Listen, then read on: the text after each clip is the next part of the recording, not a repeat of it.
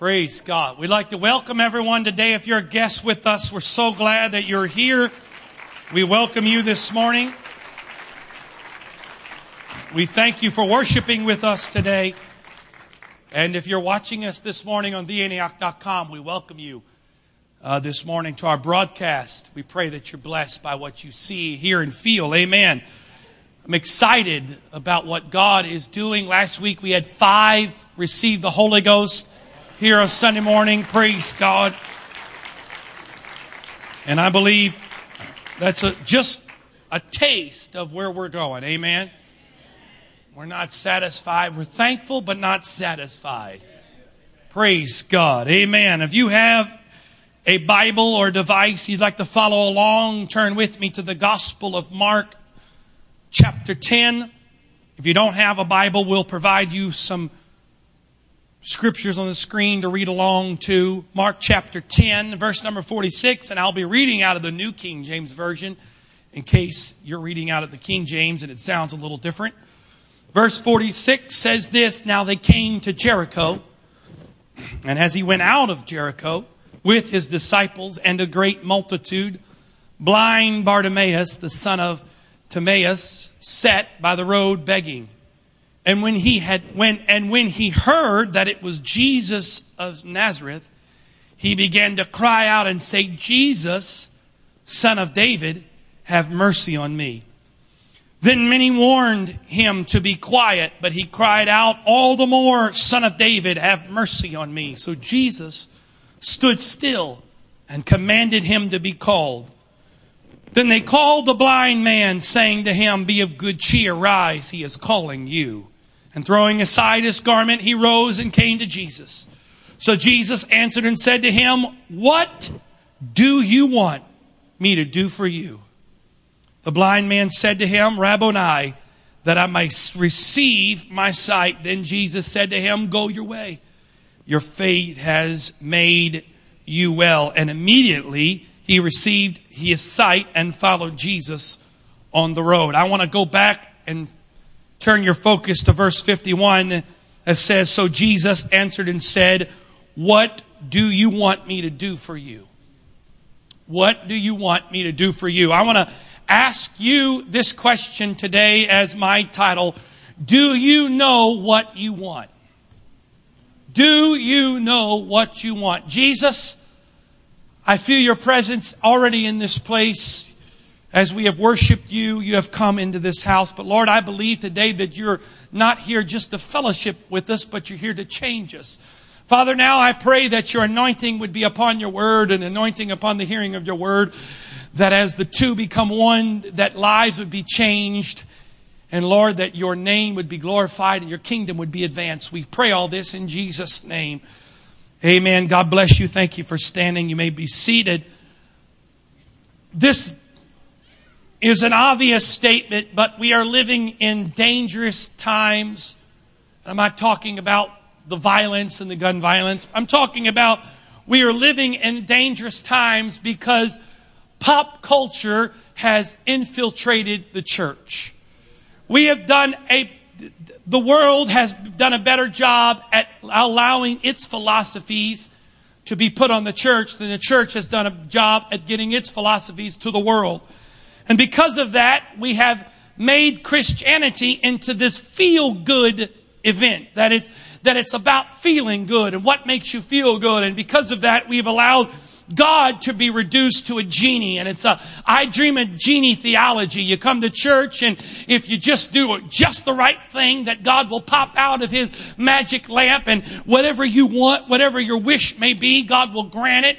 And you put him back in that lamp and you carry him around with you. And when you need him, you just rub the lamp and he'll come out. But if you don't need God, He'll just be sitting there waiting to come. And we've been told that the barometer of our faith and the barometer of God's pleasure and pleasing and favor in our lives comes from how much stuff we have. And because of that, we have people chasing God's stuff but not chasing God's presence. We have people chasing the blessing and not chasing the Savior. And so technology makes for bad theology.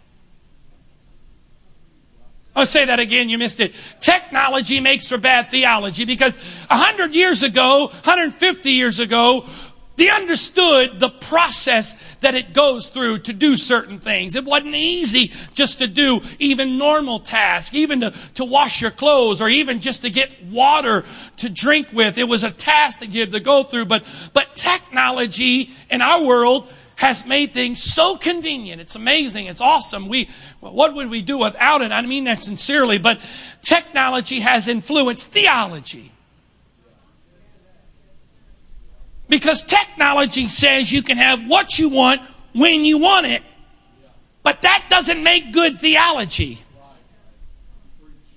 Because God is not a machine sitting up in heaven that you come here this morning, you take out your spiritual ATM, you put it in His little machine and you tap in your code and He spits out whatever you want. In fact, God is not after delighting me, He's after developing me. Oh, I'll say that again, you missed it. God is not after delighting me, He's after developing me. And sometimes in developing me, He can't give me what I want. Every parent in here today knows what it's like to deal with a child, especially a young child, who their whole world centers around the fact they've got to have this toy. It doesn't matter that they have 400 just like it. This one is different. And every parent knows that sometimes you've got to say no. You may have the money in your pocket to buy them that toy. You may have the ability. You may even have the love and the desire as a parent to give your child something. But you know, for the development of the child, sometimes it's best not to give them what they want. And so the mentality of our world today is whatever you want from God, you just snap your fingers, He'll give it to you because, you're in favor. And if God's not giving it to you, that's because you haven't sown enough money or you haven't done enough things. And so now we got people giving money for miracles and giving money for blessing instead of giving it out of the abundance of the heart as an offering to Him. Now we're giving it because now if you give this, God will give it back. And so now we've got in this mentality that everything is surrounding around making my life better. And yes, does God want to bless you? Absolutely. Does He want to heal you? Absolutely. But there are times where He's going to let you walk through sickness. There'll be times where you reach in your pocket and you pull out lint because there's nothing in there. Because it's about a development. And so let's go back to the story we just read and look at something very interesting. Jesus asks Bartimaeus a crazy blank check question. I mean, a blank check. He looks at Bartimaeus and says, "What do you want me to do for you?" Now, part of this seems a little strange because looking at Bartimaeus, it would seem obvious you know what he wants. It would seem a little obvious. This man is sitting on the side of the road. He can't see. I mean, come on, Jesus. You should just look at him and say, you want your eyesight, have your eyesight. But instead, he turns to Bartimaeus and he says to him, "Bartimaeus, what do you want?"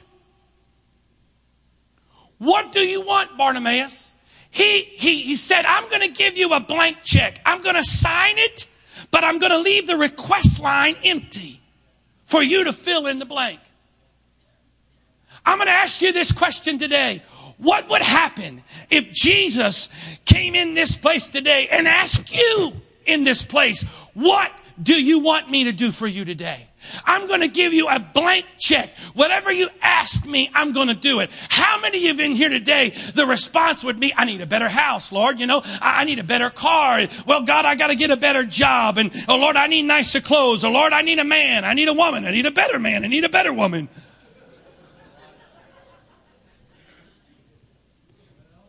How many of you in here today, that would be your response if he said to you, I'll give you a blank check? What would you put on that request line today? Would it be about something in your life right now that's just going to help you pass a little time? Or is there something greater that you want today? Because when Jesus looked at Bartimaeus and said, listen, what do you want? His response was, I want to see. Because Bartimaeus says, I'm tired of just going through life and not having vision.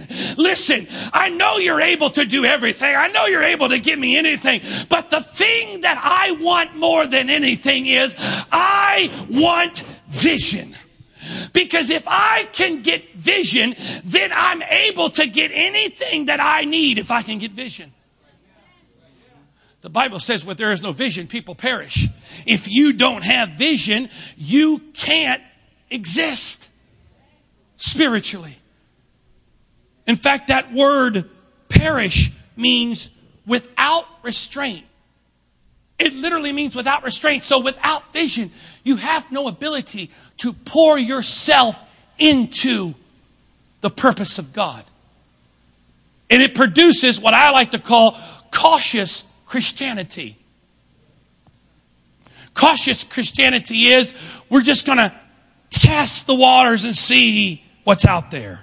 Test the waters and see, well, will it work? Will it won't work? Well, will that work? But when you have vision and you know the vision is leading you to a purpose, you don't look at where you are.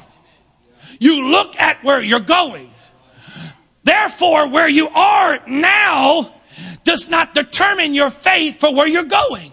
Because even if you're not where God wants you to be now, your vision says, I'm going to a better place. But I wonder today if we could go and we could ask Bartimaeus. I'd be curious. I know it seems like an obvious question to ask, but I'd be curious today to ask Bartimaeus and say, Bartimaeus, why did you ask for vision?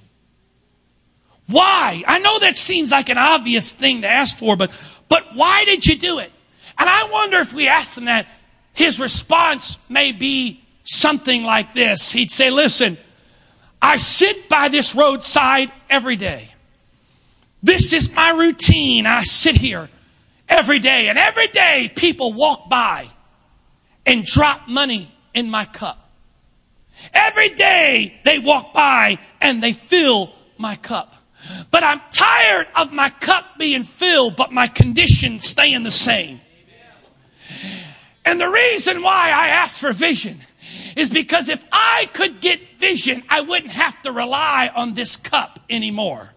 I wonder what Bartimaeus did with his cup when he got up out of that place.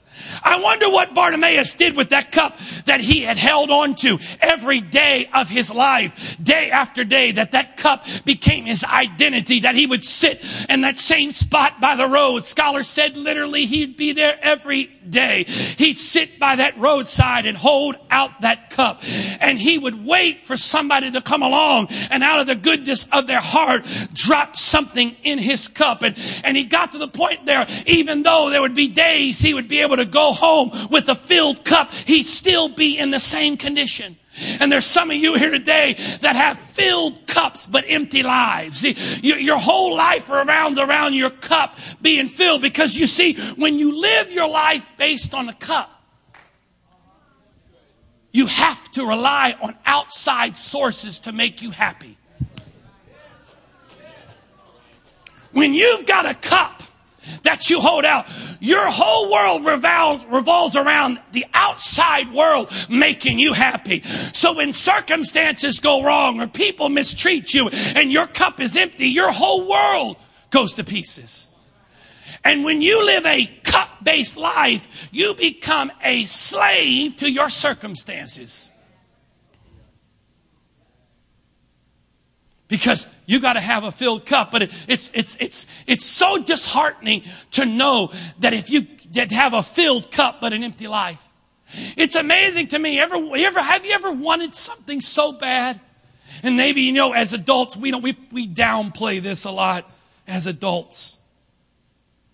We downplay this a lot because we're older and mature now. We don't think of it this way. But come on, honestly, a lot of us are just kids in grown-up packages. And there are times where we really want something. And we'll go get another job, or we'll work a little extra. We'll do this, we'll do that. We'll save up to get that thing we want. But you know what sometimes is so disheartening? To spend all that time to get something only to realize it really wasn't that big a deal after all. It really wasn't even that great to begin with. And I spent all this time trying to get something that really, it's not even that great now. And there's some of you that your whole world revolves around your cup. Oh, I'm going to stop just for a moment. We're going somewhere. We're going to take a break right here. Because there's some of you here today, you have become addicted to a filled cup. And your cup is full, but your condition is jacked up.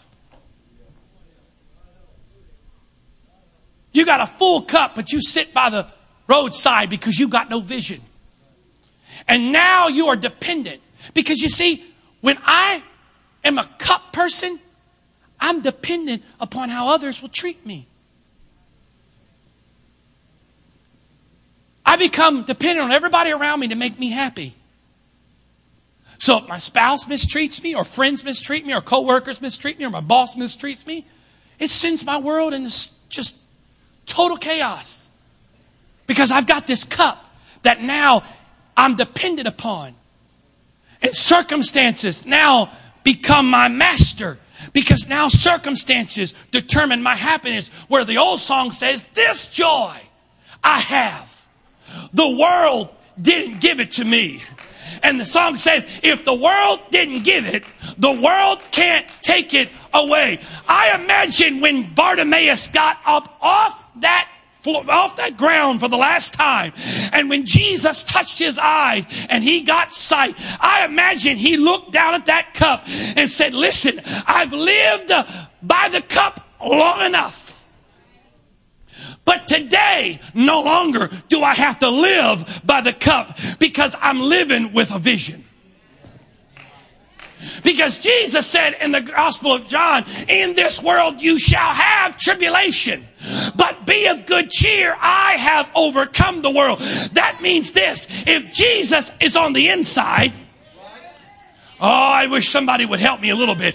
If Jesus is on the inside, that means I will face tribulation. That word tribulation literally means pain, problems, pressure. I'm going to face outside circumstances. But if I'm not dependent upon a cup, my world won't come to an end. Because you see, vision starts everything. Vision empowers us to see ourselves beyond where we find ourselves. And vision sparks imagination. Now watch this. Follow me for a second. Your imagination, most of us, our imagination works from pictures in our mind. But most of those pictures come from some kind of reference. So let's just take a little test here today. I want all of us today to imagine a sunset. Take a moment in your mind, see that sunset.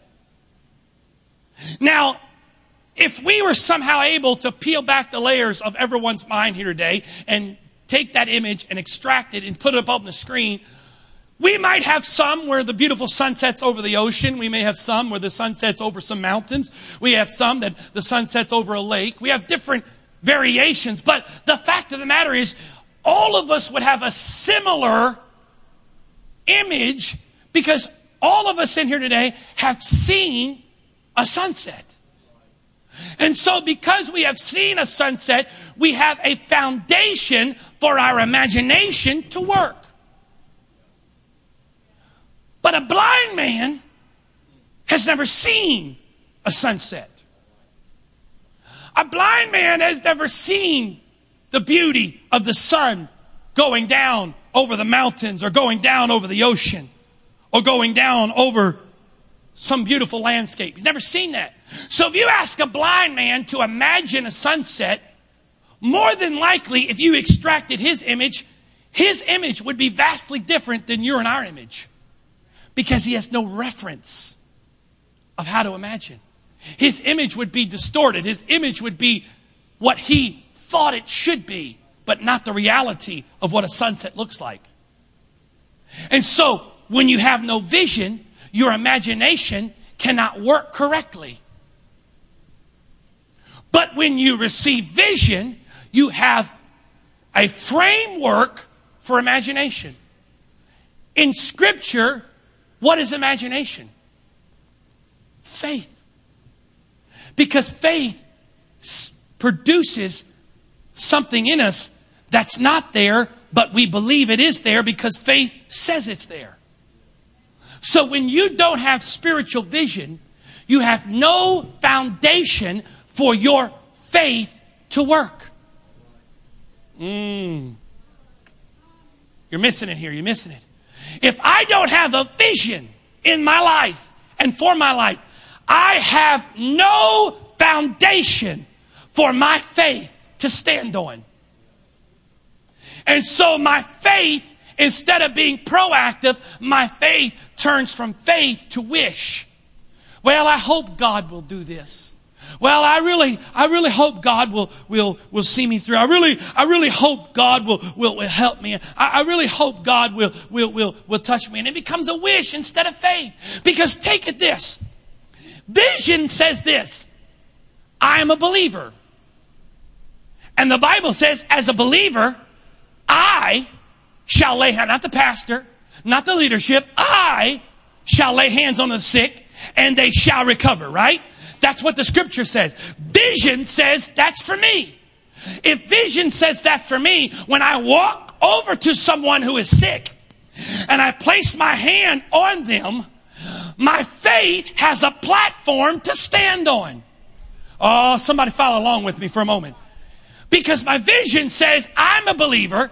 The word says I will lay hands on the sick. They shall recover. I've got vision to stand on. So when I walk over to somebody and I lay hands, I'm not looking around going, I wish the pastor would hurry up and get over here and help me out because I don't know if anything's going to really happen. Hey, I'm a believer. No offense, I don't need the pastor because I've got the same Holy Ghost he's got.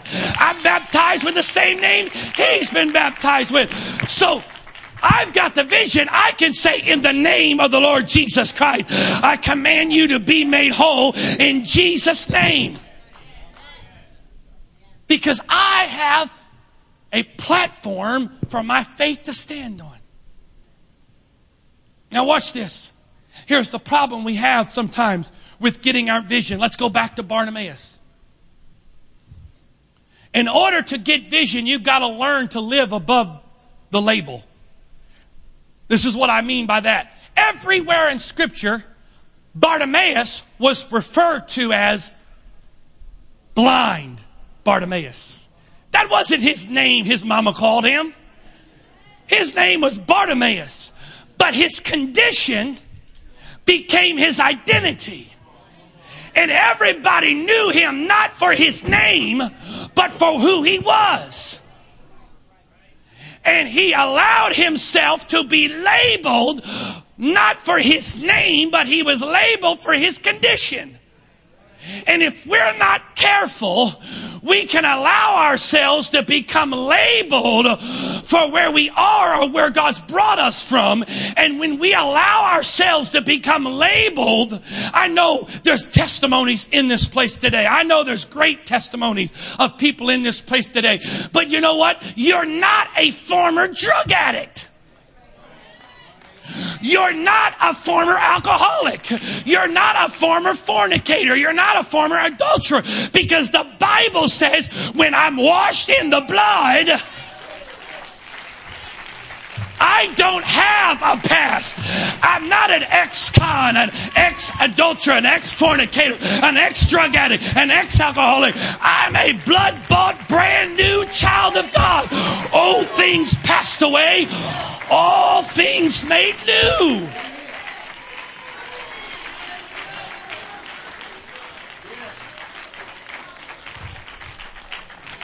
And I know we don't mean anything by it. I know most of us do it out of sincerity to give glory to God. But some of us allow our past to identify our future. Because we say, well, I used to be this and I used to be that. And we're saying it like, look where God's brought us. But really what we're saying is, I can't go further because I've got too much junk in my past. And instead of it being a testimony, it becomes a sled that we drag behind. And we lose our identity. We're no longer Bartimaeus, we're blind Bartimaeus. We're no longer who God's made us to be. We're who God's brought us from. And I'm thankful for I'm telling you again, I say that.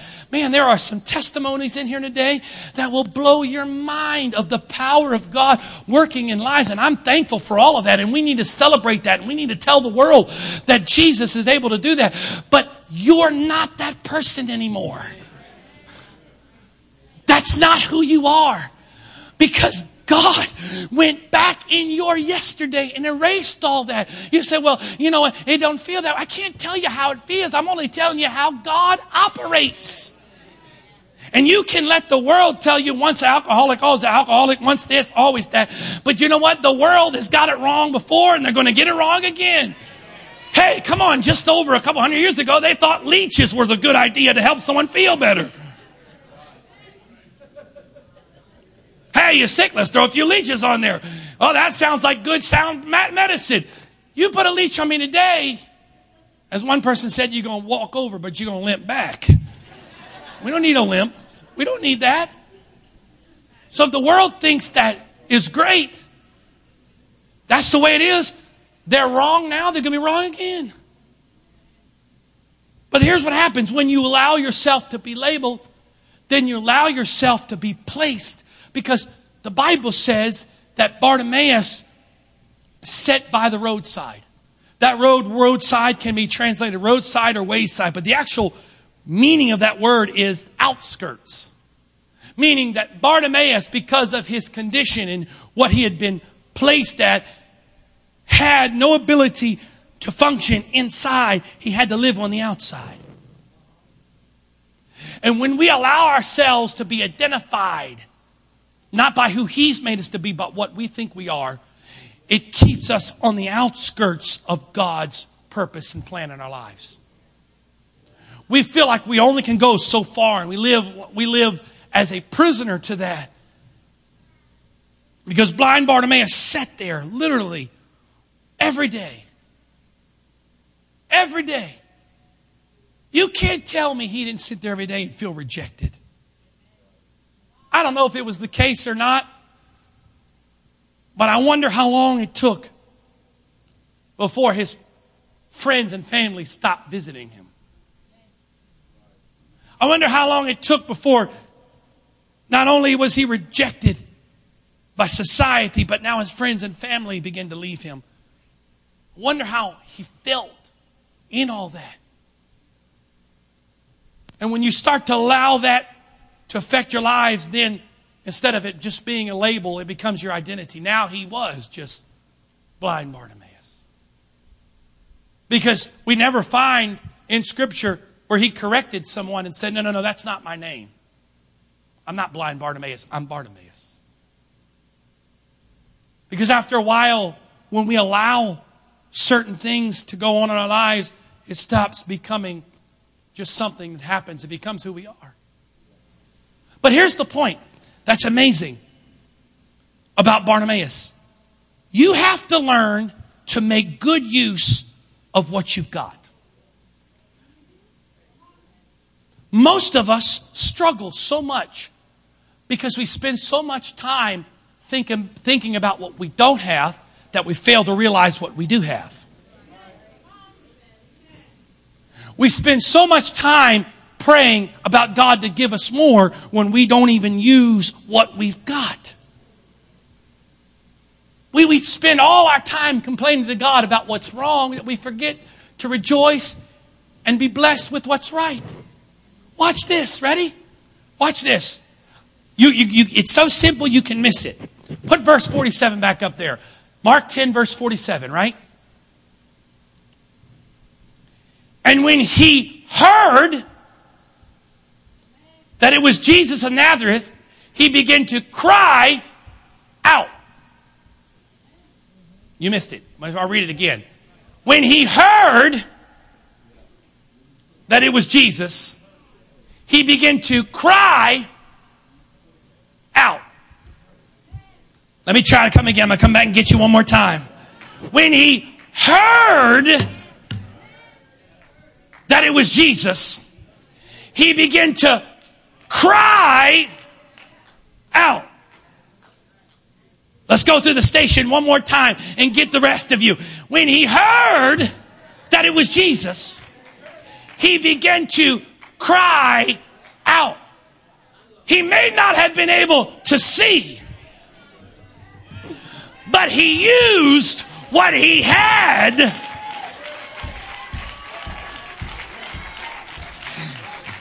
He didn't let what he didn't have keep him where he was, but he used what he had.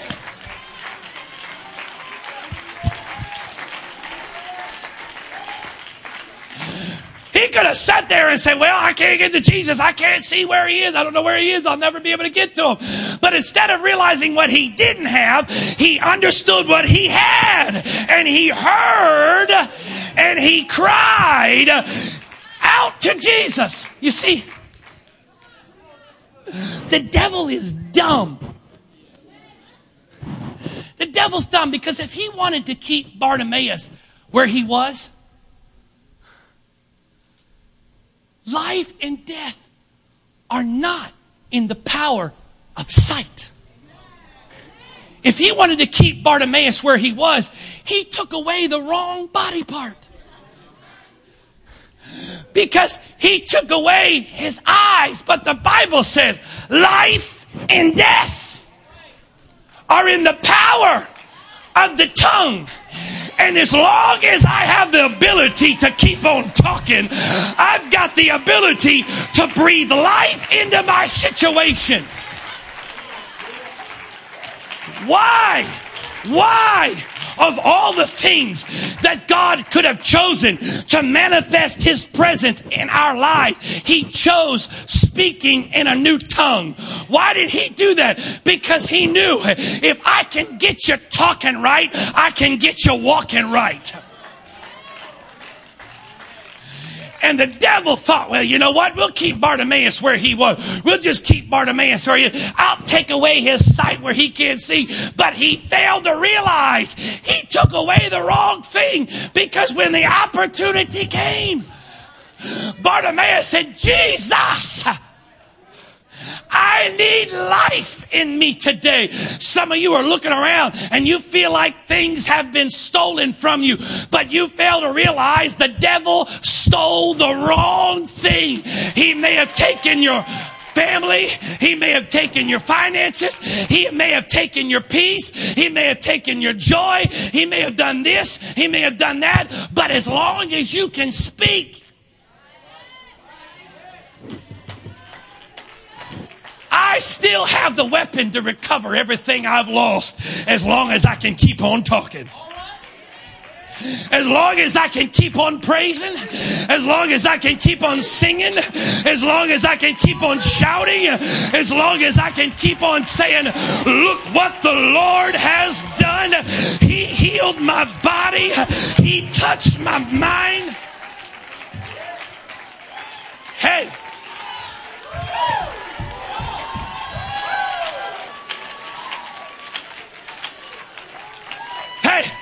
You might be in here today. You may not be physically able to stand on your feet. Your arms may be broken and in slings. You may not be able to move your neck at all. But if you can open up your mouth and begin to say, thank you, Jesus. Lord, I praise you. You don't need arms. You don't need legs. You don't need a neck, because you've got everything you need in your mouth.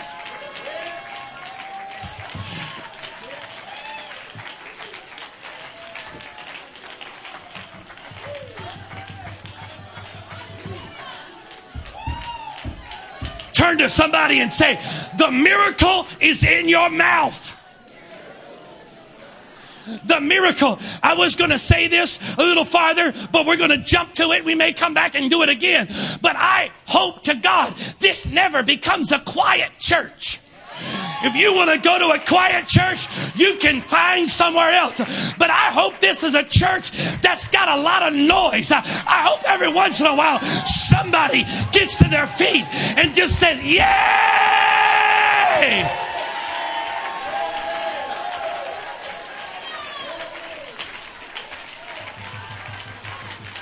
Because if the devil can make this place quiet, he can stop what God wants to do. But as long as we have a praise in our mouth, every once in a while someone just gets up out of nowhere and just says,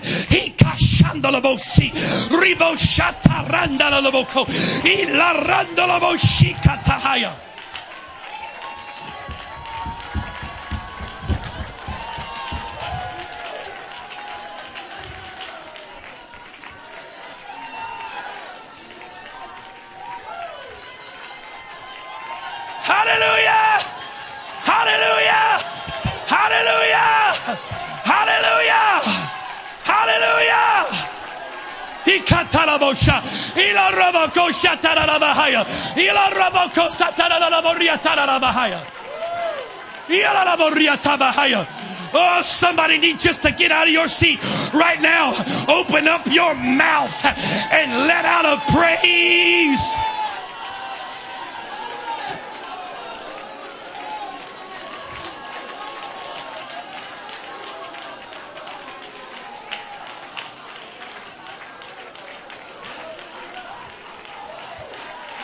Yay! Yay! Atabako tabahaya. Atalabako toriatarabahaya. Yelalabariyalalabariyalalabaraya.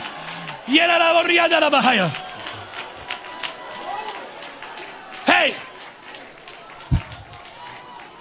If I was the devil, let me tell you what I would do if I was the devil.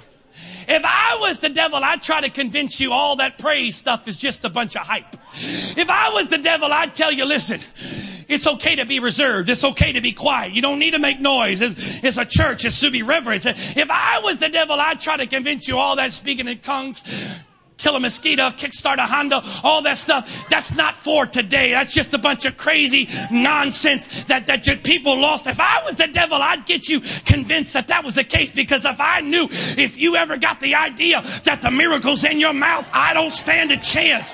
So the only thing I can get you to do is stop talking, because if you ever open up this mouth, I have no chance.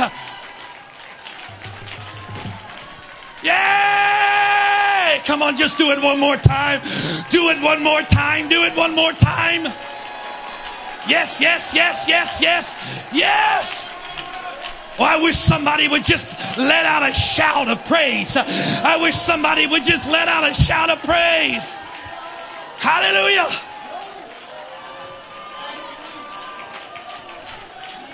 Hallelujah. Yes.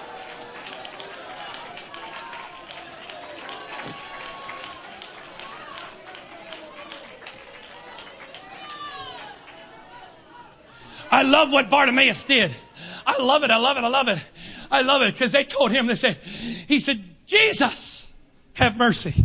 They said, shh, shh, shh. You know you don't do that in this kind of church.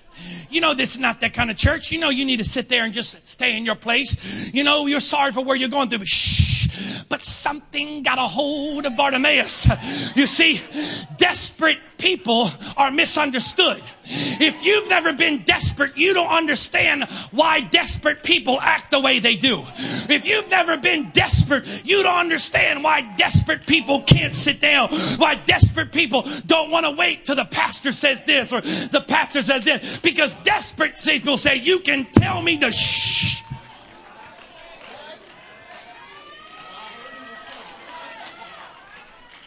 But if Jesus shows up in this place, you can hold me down, you can tie me down, but you ain't gonna keep me down.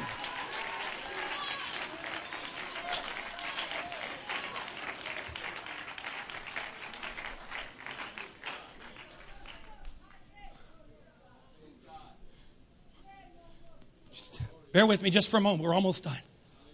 Watch this. Back to verse 47. Let's read it one more time. Verse 47. And when he heard this, that it was Jesus of Nazareth. Notice this. Ready? Here we go again. Watch this. It's so simple you'll miss it. And when he had heard that it was Jesus of Nazareth, he began to cry out and say, Jesus, thou son of David, have mercy on me. You missed it. He was told that it was Jesus.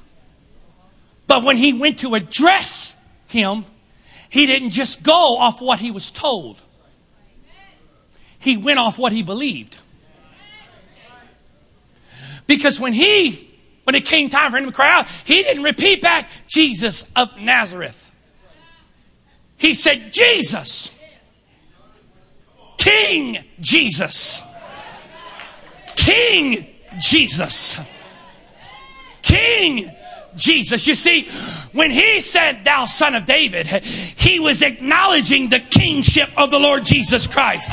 He was acknowledging the fact he wasn't just another man coming out of Galilee, but this was God robed in flesh.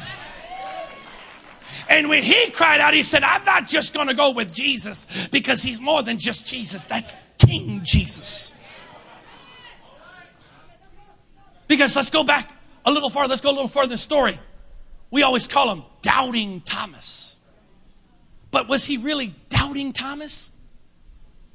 Was he really? He gets a bad rap. But watch what he says. Watch what the response was. We call it Doubting Thomas. But let's read the story. John chapter 20, verse 24. But Thomas, one of the 12, called Didymus, was not with them when Jesus came. The other disciples therefore said unto him, we have seen the Lord. But he said unto them, except I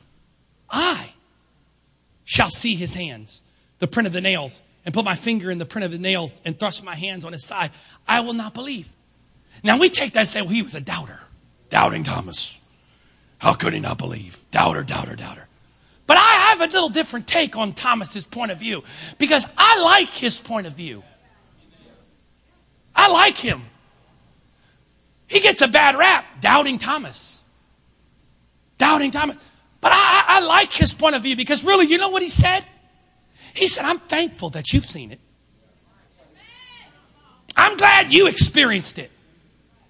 But I won't be satisfied until I experience it. Look, your word may get me to search more, but I'm not going to be satisfied just because you had an experience with him. I'm not going to be satisfied until I have my own experience. You can't settle anymore for the experience of the person on your row.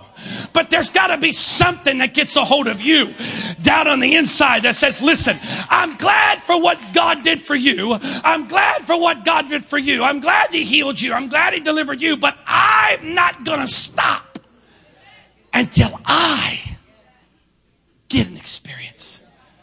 We've gotten to this mentality where we've become satisfied with everybody else around us experiencing it. But we've lost the fire for our own experience. We've lost our fire for our own encounter with God. I'm thankful that as we come in this place, we begin to sing and we begin to worship. I'm so thankful that God descends in this place with His presence. But it's not good enough just to experience Him in this place as a group. But there's got to be something that gets a hold of you that says, I'm thankful for what He's done in your life. But I'm not going to be satisfied until I get my own experience. Aren't you tired, ladies and gentlemen? Aren't you tired of hearing about what God does for everybody else? Aren't you tired of how God uses this one, how God saves that one, how God blesses this one, how God delivers that one, how God brings revival here, how God does it there? Is there something in somebody that says, listen, I'm thankful for all of that that's happened to you, but I am not satisfied until I get my own experience. I want my own testimony. I want my own experience. I want my own encounter with Him. And notice, I just referred to it as I close. The final step in the process is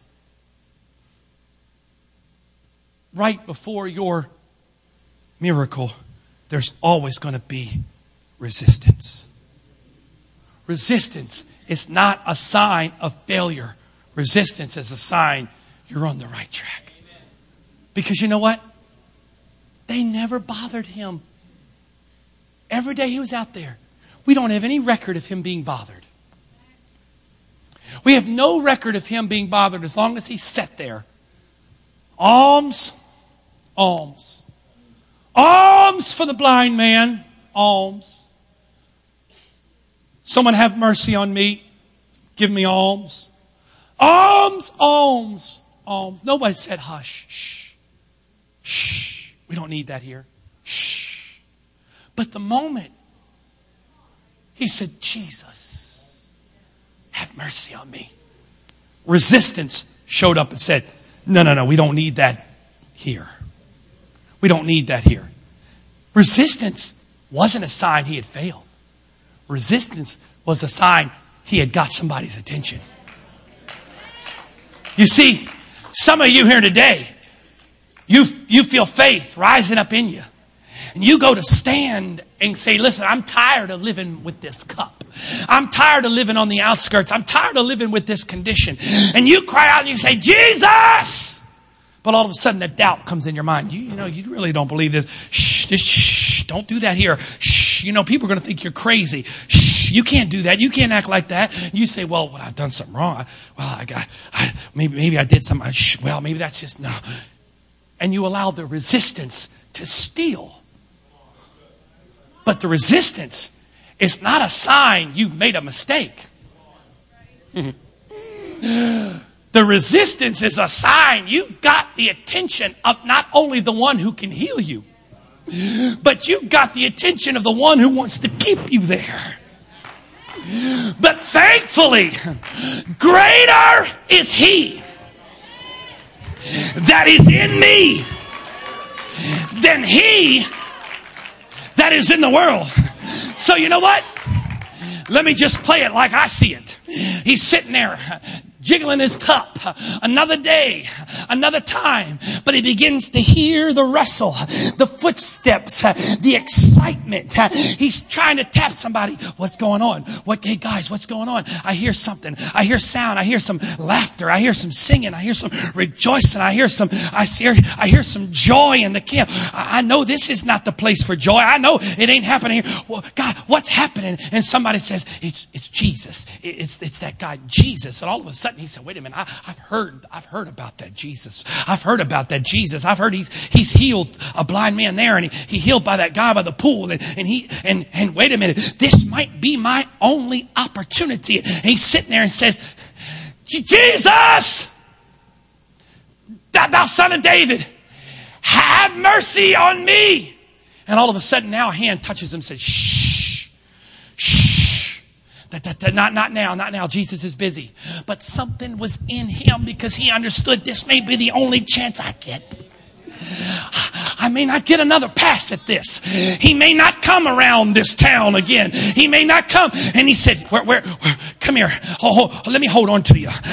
I can't sit here any longer. I got to get up. I don't know where I'm going, but I hear the sound of the Savior. Wait a minute. Excuse me, sir. Excuse me, ma'am. I'm going to the... No. You got to sit back down. You don't belong out here. You got to sit over here where you belong. This is where you belong. No. You don't understand. My miracle's right in front of me. I can't see it, but I know it's there. And they said, no, you got to stop. But something got a hold of him and said, listen, you may keep me here, but Jesus... Jesus, thou son of David. Jesus, I can't see you, but I know you're here. I haven't been able to touch you, but I know you're here. I don't have my sight yet, but I know you're here. Jesus.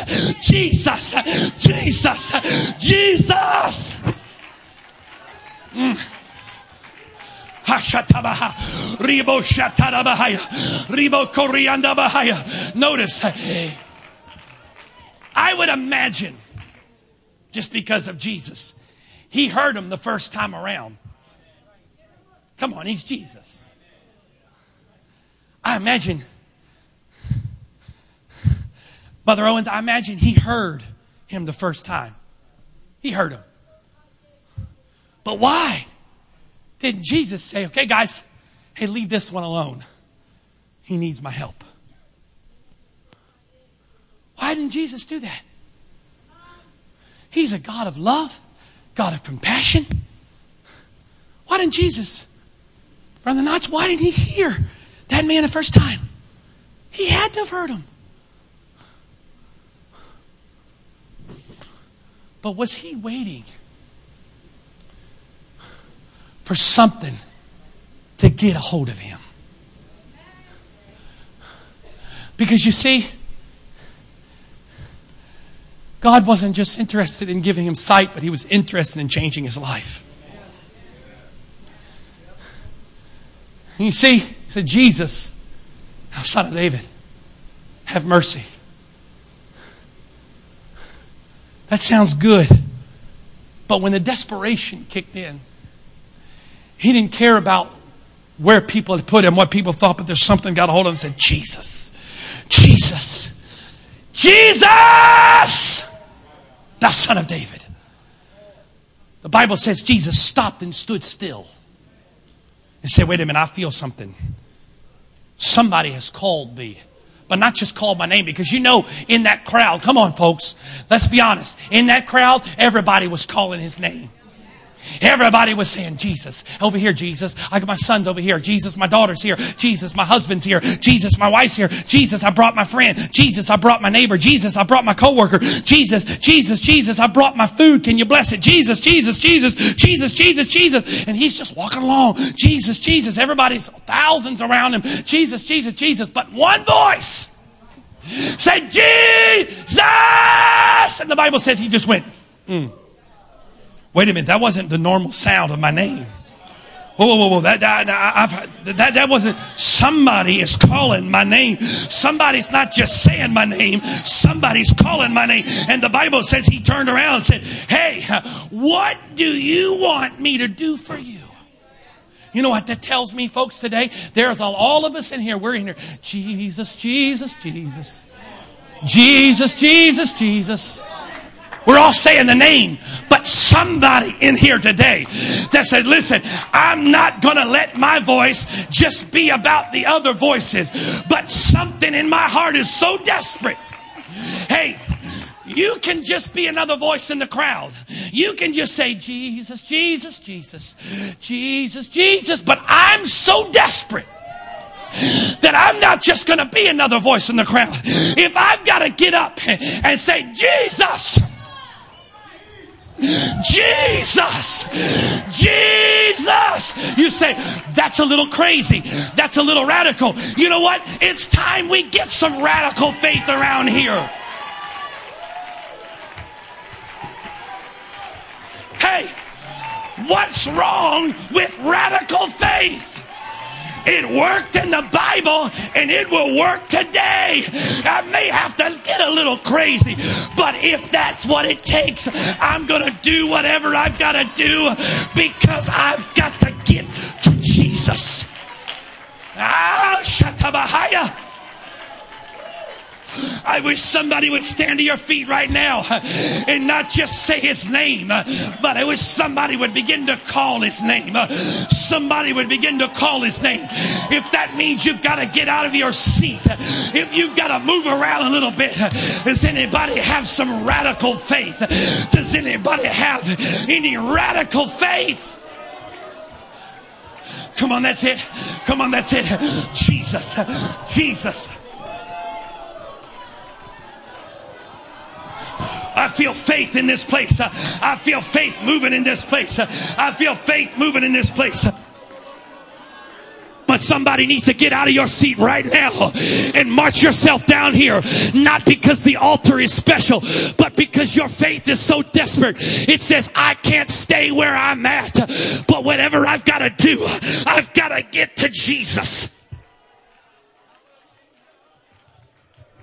Stop letting the resistance define you. Stop letting the resistance keep you. But say, listen, if you're going to resist me, that's going to make me fight even harder. If you're going to try to stop me, that's going to make me even yell louder. If you're going to stop me, I'm going to worship harder.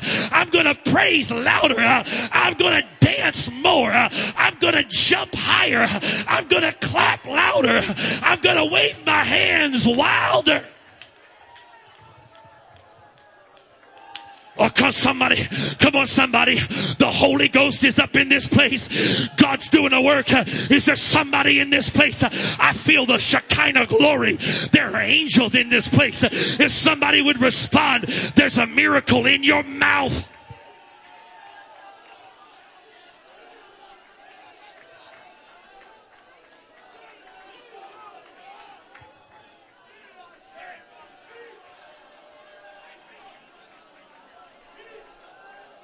In the name of Jesus. Come on, if you're not praying for yourself, I say go find somebody and pray with them.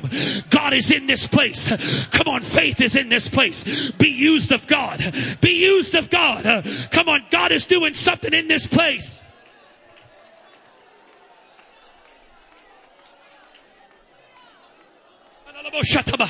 Come on, I need some help. Don't just stand there. If you've got the Holy Ghost, I need your help. Find somebody to pray with. Find somebody to minister to.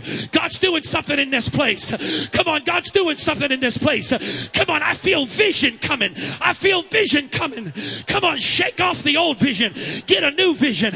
Don't let the old vision define you. But God said, I've got to see today. I've got to see a fresh vision.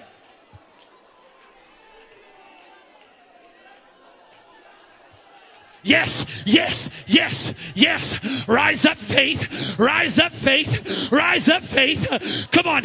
Break the molds. Break the chains of resistance. Break down the chains of resistance. Come on. Don't let the resistance keep you. But say, listen, you may try to stop me, but you can't stop me, because greater is he that is in me. Holy Ghost. Come on, that's it. Come on, that's a response. It's not too late. It's not too late to respond to God. Right where you're sitting, right where you're standing, you can respond to him. If you're watching us right now online, right where you are, wherever you may be, if it's home or it's in the car, right where you are, I say lift up your hands and begin to call out to Jesus. You may be in your bedroom. You may be in your kitchen. You may be on your couch. You may be driving in your car. But the same God that's in this room is the same God where you're at.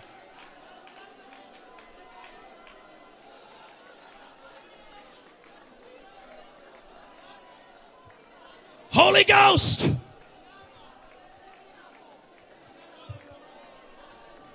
Yes, yes, yes, come on. Open up your mouth. The miracle's in your mouth. He said, well, the devil's taking this and the devil's taking that. But as long as you've got your speech, as long as you've got your tongue, you've got every weapon you need.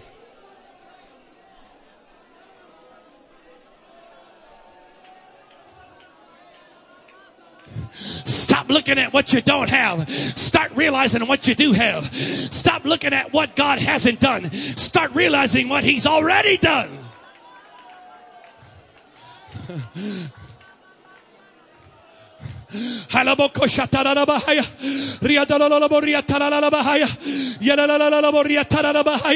Yes, yes, Jesus is passing by.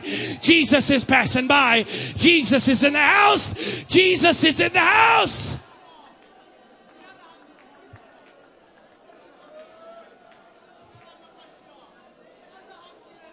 Yes, Holy Ghost, Holy Ghost, Holy Ghost.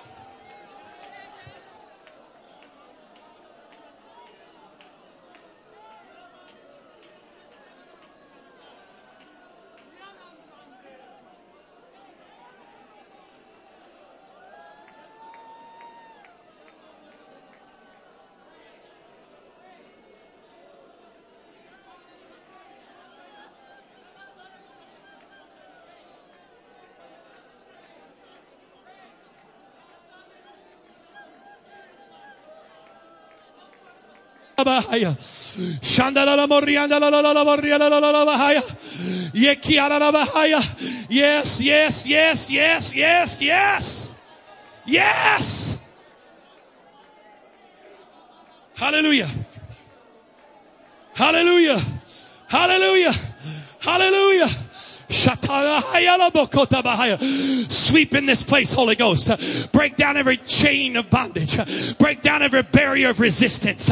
In the name of Jesus, let faith rise afresh in this place. Let vision be birthed in this place. In the name of Jesus. In the name of Jesus, I bind every spirit of doubt. I bind every lie of the adversary. I speak fresh waves of revival. I speak fresh waves of revival in this place. Dry bones live. Dry bones live.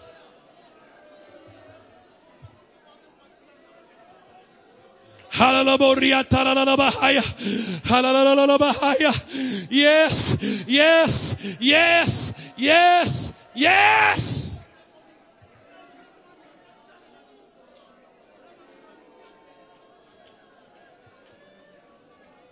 Hallelujah. Come on, you're not blind Bartimaeus, you're Bartimaeus. You're not defined about where you've been through. You're not defined by who you've been, but you're defined by who He's called you to be. Yes, yes, yes, yes. Come on, get your own experience. Get your own experience with God. Don't settle for somebody else's experience, but don't stop until you've had your own experience. I want my own touch. I want my own experience. I want my own healing. I want my own deliverance. Hallelujah. Yes. Yes. Yes. Jesus.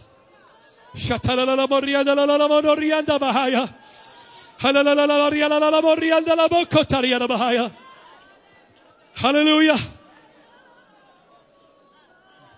In the name of Jesus, in the name of Jesus, in the name of Jesus, in the name of Jesus, in the name of Jesus, in the name of Jesus.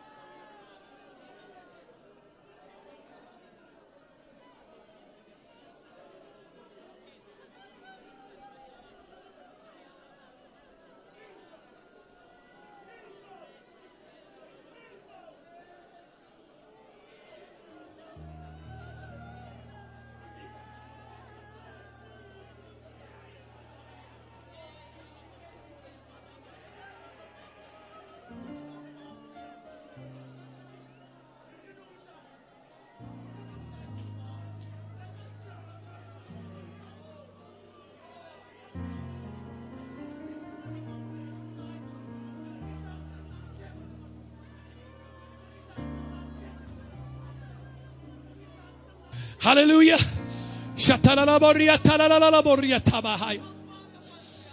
Yay.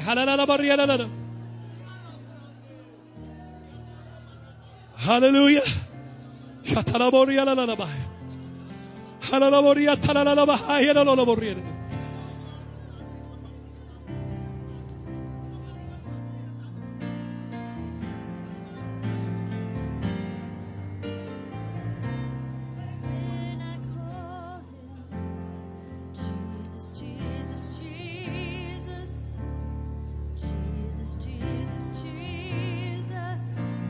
Oh, something happens when I call him. Jesus, Jesus, Jesus. Oh, Jesus, Jesus. Say, something happens when I call him. Jesus, Jesus, Jesus. Jesus, Jesus, Jesus. Something happens. Oh, when we say the name, when I call Jesus, Jesus. Jesus, Jesus, Jesus. Something happens. Oh, when I call him Jesus. Jesus, Jesus, Jesus. Jesus, Jesus, Jesus. Oh, when I call, say Jesus. Just say the name Jesus. Jesus, Jesus, Jesus, Jesus. Can we just sing this together before we close? When I call him, say Jesus, Jesus, Jesus. Jesus, Jesus, Jesus. Something happens when I call him. We sing now. Jesus, Jesus, Jesus. Jesus, Jesus, Jesus. Oh, something happens when I call him. When I call him. Oh, something happens when I call him. Just say the name Jesus. Just say the name Jesus. Say the name Jesus. Say the name Jesus. When I call Jesus, Jesus, Jesus. Jesus. Jesus, Jesus. Something happens. Oh, somebody just say that name one more time. When I call, say Jesus, Jesus. Jesus, Jesus. Oh, something happens. Oh, when I call, I say Jesus. I say Jesus. I say Jesus. Something happens. Oh, when I call Jesus, Jesus. Just say the name Jesus. Just say the name Jesus. Say the name, say the name, say the name. We say it one more time. When I call, I say Jesus. I say Jesus, Jesus, Jesus. I say Jesus, Jesus, Jesus. There's just something that happens when I call Jesus, Jesus. Something about the name. Something about the name. Something about the name. Something happens. There are some that are continuing to pray, but if you need to go, God bless you for coming. Thank you for being here. Please, if you're guests, please come back and be with us again. But just be respectful of those that are still praying. God bless you.